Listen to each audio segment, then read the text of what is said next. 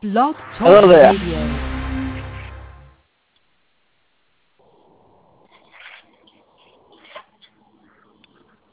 Hello there. Hello, how are you? Excellent. I just wanted to make sure you were on the line. Yes, I'm here. Okay. So can you introduce yourself for the audience, please? I'm the president and founder of the African-American Future Society, and I am a member of the World Future Society. Okay. And it's my understanding that you're going to talk to us about the state of Black Studies Department. Sorry, say that one more time, please. It's my understanding that you're going to talk to us about the state of Black Studies Departments. Not just Black Studies, but the future of Black America in general, yes. Okay. So let's, if we can, start off with your reaction to the Michael Brown case. Yes. Well, one of the things that I was saying prior was that the community in Missouri is 65% Black. And at the end of the day, they're not utilizing their voting power to change their situation. So this really should be a wake-up call to the community of Ferguson to utilize their voting power to change their situation. Yes. Oh, you were the caller who called in at the last show? Yes. I didn't know that. Okay. So the state of Black America, where are we? Well, one of the things is, as the African American Future Society, we basically try to follow trends and scenarios, and we work with the U.S. Census Department to try to utilize these trends to, basically identify a path of development where African Americans are going. And one of the things that's happening is most people are just painting a picture of doom and gloom and blight, whereby in which they talk about the high incarceration rates, they talk about the high dropout rates, they talk about the lack of economic power, the lack of voting power. What we try to do is take all various statistics and try to develop a outcome that hopefully is much more favorable than some of the statistics that are being released. Mm. And how do we start to change some of the negative trends?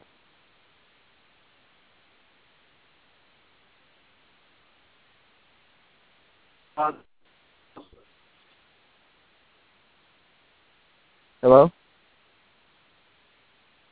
To think tanks, for example, when it comes to even political power and strength and what we can do to direct our own lives. Most of us are just reactionary. At the end of the day, there's about $863 billion of Black buying power, but yet that doesn't turn into voting power. It doesn't turn into economic development. There's about 1 million African-American small businesses in America, and yet we still suffer a very high unemployment rate.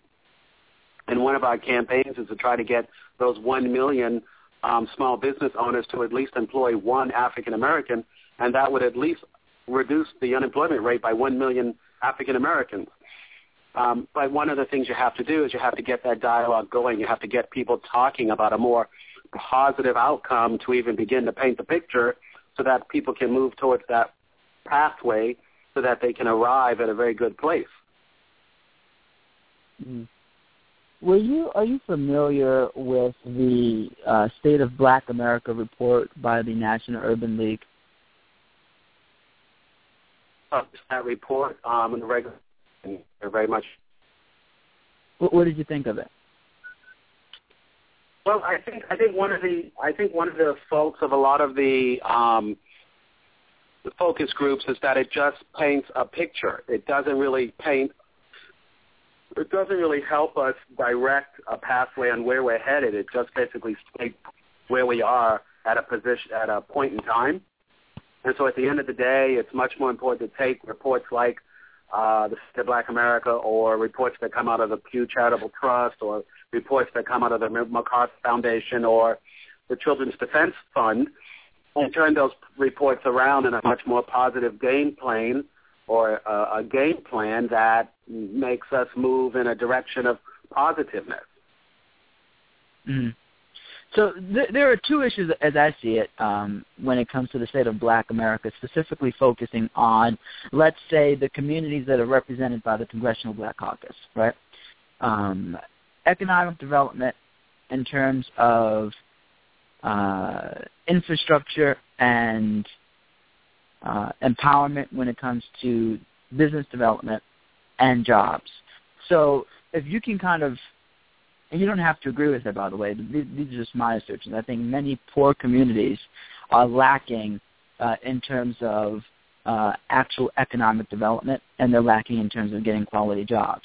So on those two fronts, economic development and job creation, how do you see, and I heard what you said outside of, getting businesses to hire specifically African Americans. I'm not sure what the federal requirements are in terms of affirmative action, which I think is what you're referring to. But on a broader scale, how do we create economic development, for example, in poorer communities? Let's start with that one.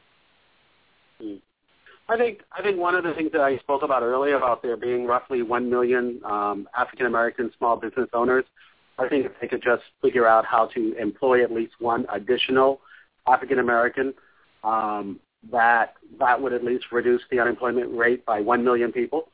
I think there's approximately 1.13 million African American small business owners, and 1 million of them are sole proprietorships. So that in itself would be much more realistic as far, and that could be very immediate. That's something that's like a low-hanging fruit. You could do that within 3 months. The other thing that's very short-sighted on the educational front is the lack of understanding and preparing our students for the demographic shift. If we know that there are more Spanish-speaking people and that the Chinese country of China is becoming a much more political global player on the economic playing field, then we basically should be preparing a curriculum that ensures that our children can be bilingual, if not trilingual, and make sure that they can negotiate business with these communities that have shifted the economic buying power on the planet. And that's much more important than some of the other educational curriculums that I see out here today. And even the wonderful STEM curriculum is all well and good, but at the end of the day, you're still relying on someone to employ you in a STEM field. And so, if you're not creating businesses, then you're going to end up working for someone at the end of the day. And most of the people you're going to end up working for are either going to be Chinese, Japanese, German, Russian, Spanish, and that pretty much means that you should be able to negotiate business with those people in their own indigenous language. Mm-hmm. What did you think of Obama's African summit?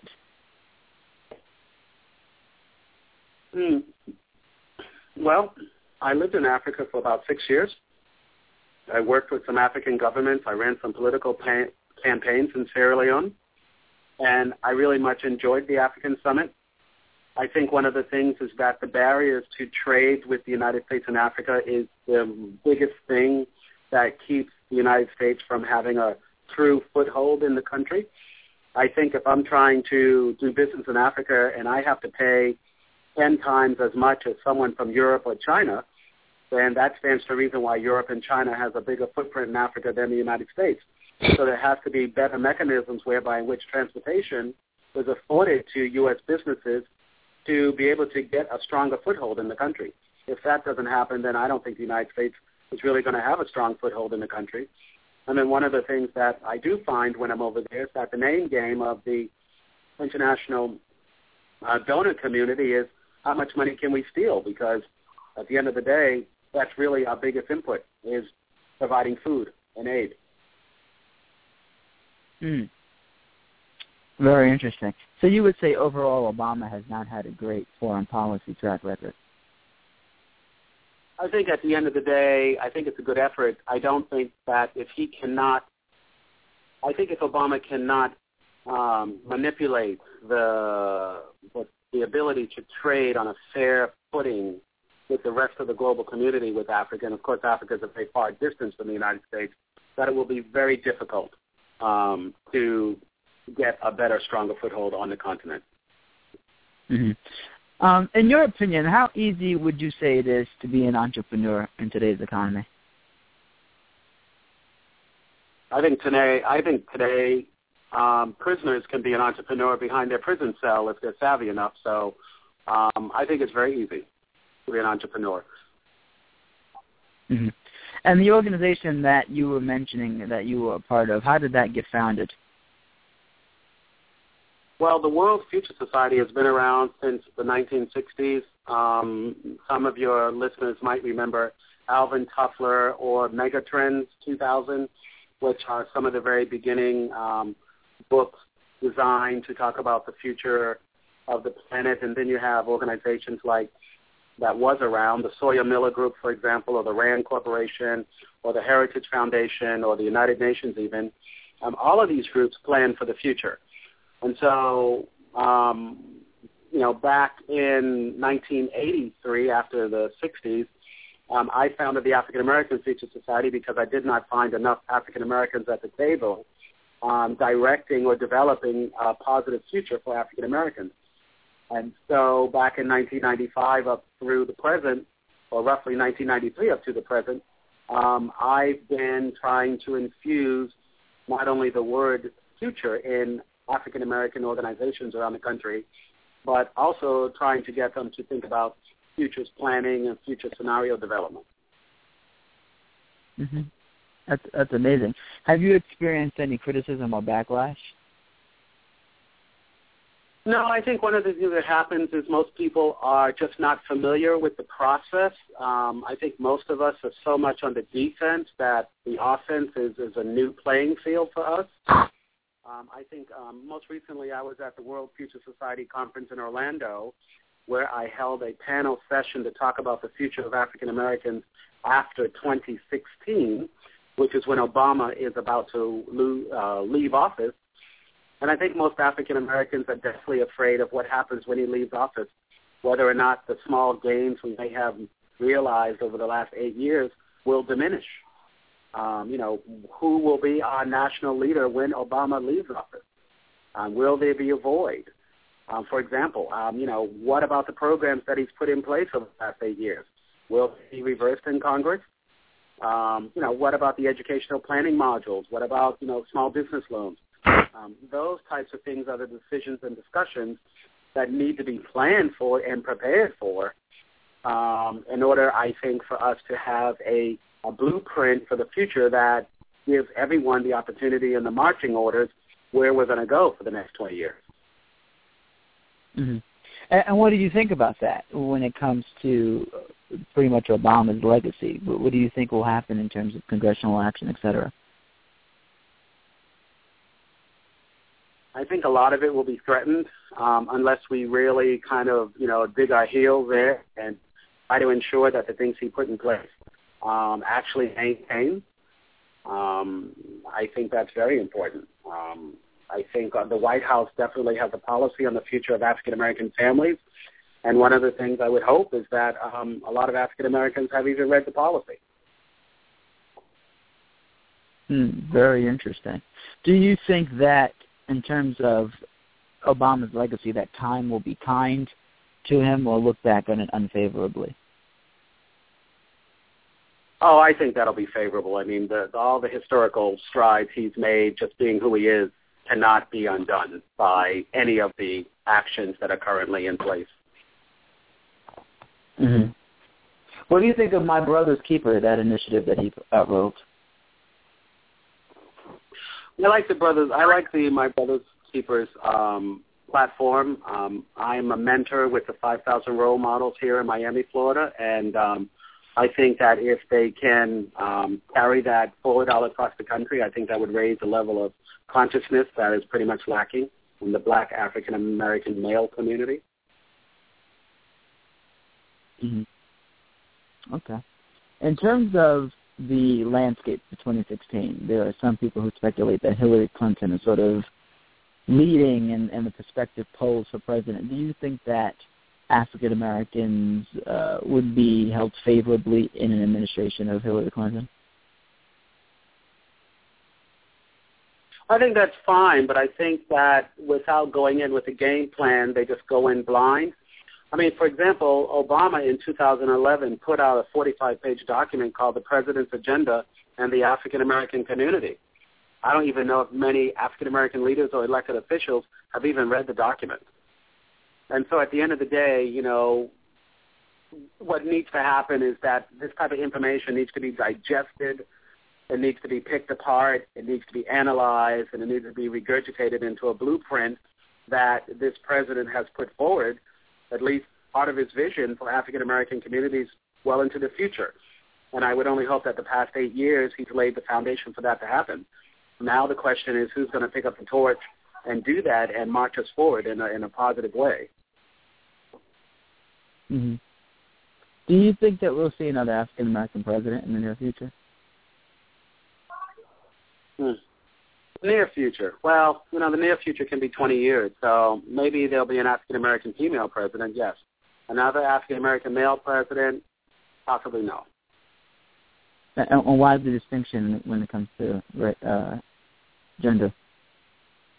I think at the end of the day, with the incarceration rates of African American males, the voting bloc of the Latin American community, and the just power shift for women in this country, a lot more of the voting bloc power, I think, will be with women than it will be with men. Huh, that's very interesting. A lot of people argue that the females have the voting advantage now. Yeah, the advantage now is there, but unfortunately, you know, possibly the political will is not there. I think there's enough African-American women who lead a few Fortune 500 companies, but just recently, over the last 3 years, we had a woman lead Yahoo, for example. So, you know, you need more women in those types of visible positions to, you know, put together a tidal wave of political will to get women to not only trust another woman in office, but to believe a woman can lead the country. Very interesting. Do you think that there are any prospective people now who fit that bill? I think there are. I think the question is whether they would step up. I think I'm trying to remember the two young ladies' names who have been leading the African agenda for the past 12 to 16 years. The Rice sisters, for example. I think that is a powerful combination that if they could just change their party line, I think either one of them could be president or vice president at any moment, day and time, and do a great job. I think, for example, Hillary Clinton would do a great job if she was president.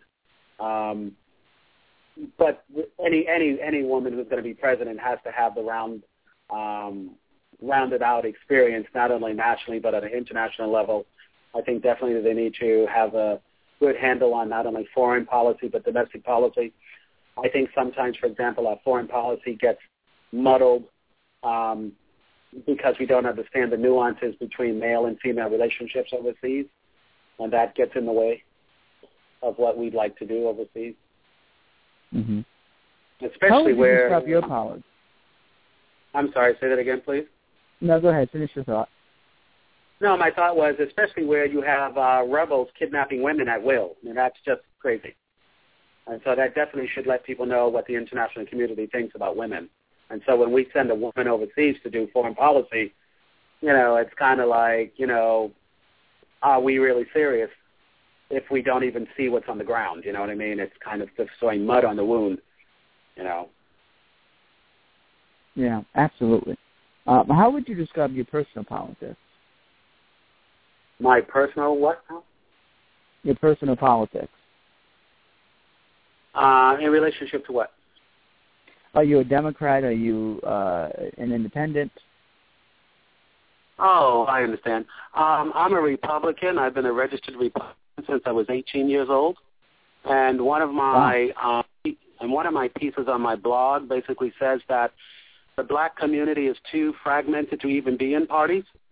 I think once you fractionalize African Americans in the way that we are between Tea Parties, Republicans, Democrats, Independents, it makes our voting bloc so weak that we really can't effectuate any real change. Newt Gingrich at one time put a report out. It's called Ascending to, let me see if I can find the report.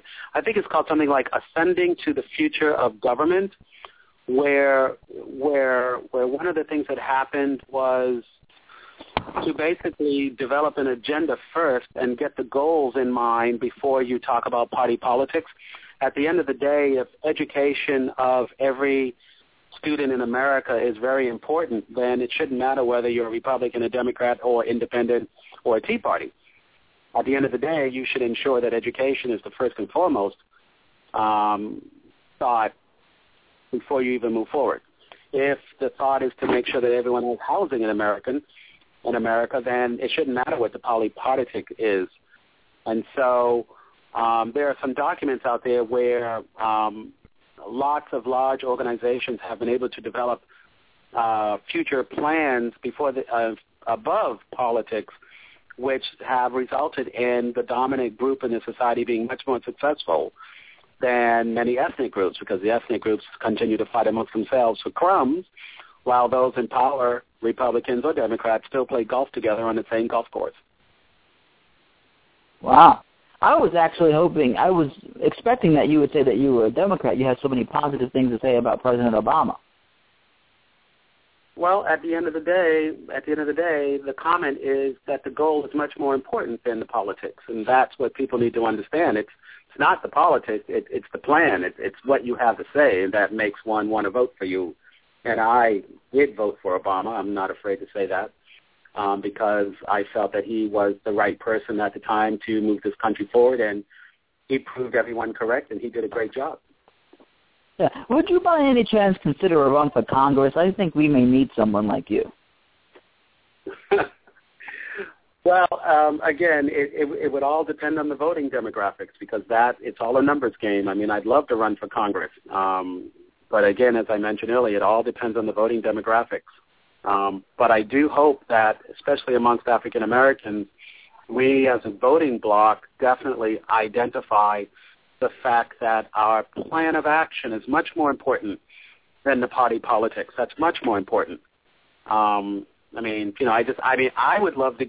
I mean, if Obama had if Obama's plan falls into a Republican black candidate's hands, and it falls in a Tea Party candidate's hands, and it falls in a Democratic and Independent's hands, I don't necessarily care who shares the message as long as the message is on point. That's the most critical thing for me. Right now, I think that the issue that happened in Missouri and Ferguson, the death that happened in New York City with the strangulation of the African-American male, and some of the other things that have gone on in this country, are just a wake-up call, and we really cannot allow party politics to divide our ability to get things done. Yeah, I mean, you are really spearing the playbook that I think the Republican Party might want to listen to in this country.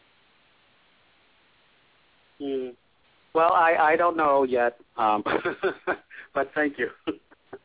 Yeah. Do you think that there's a problem when it comes to the Republican Party reaching out to African Americans? I think one of the things that happens, unfortunately, is people do what's comfortable for them. And so it's really a question of infusing yourself in the dialogue and putting yourself at the table. I think many of us, unfortunately, have become so fragmented that we don't even know how to say hi to people of different ethnic groups anymore. So what would be your recommendation? I mean, is it just hiring someone new who's a diversity action officer? I mean, what would be the... I don't think it's just an affirmative action officer. I think for years, affirmative action officers have been given the vice presidential title many, many times to make a place at the table for African Americans, to say that that diversification has happened within corporate America, but that's only one person within one title. That doesn't change the makeup of the cake. all that does is put one candle on the icing. And so if you're not there at the ingredients when the cake is being made, then you're not really affecting a lot of change. Yeah, I couldn't agree with you more. I right on money when it comes to your analysis, and it's been really a pleasure speaking with you. I always love speaking to people who put it out there simply and plainly, and you did that for us tonight, sir. Thank you so much. Well, again, I thank you. I don't know if any of my other colleagues have come on board, but one of the things I would hope with Leslie, and we did invite Leslie to the World Future Society Conference in Orlando this past July, and hopefully we can continue this dialogue on some type of basis where we could maybe increase the call-ins by other African Americans that really want to talk seriously about the future. Oh, absolutely, and I'm sure Leslie will welcome that opportunity. I did not get a buzz that we have any other callers, so I don't think we do. But if you want to, in closing, you can give us some We don't have any other callers.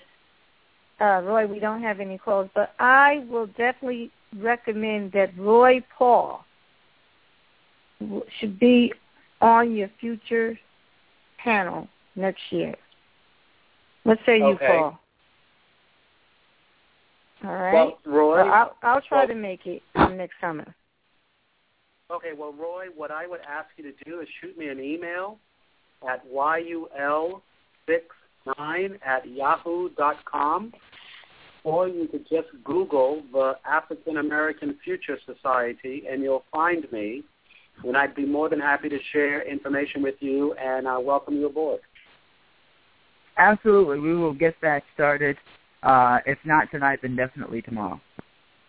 All right. Thank you so much, Leslie and Roy. I thank you very much for having me. Thank you so much. Good night. Okay. Bye-bye. Okay. Talk to you soon. Bye. All right, that was Julie Anderson talking about the state of Black America. He really put it down simply and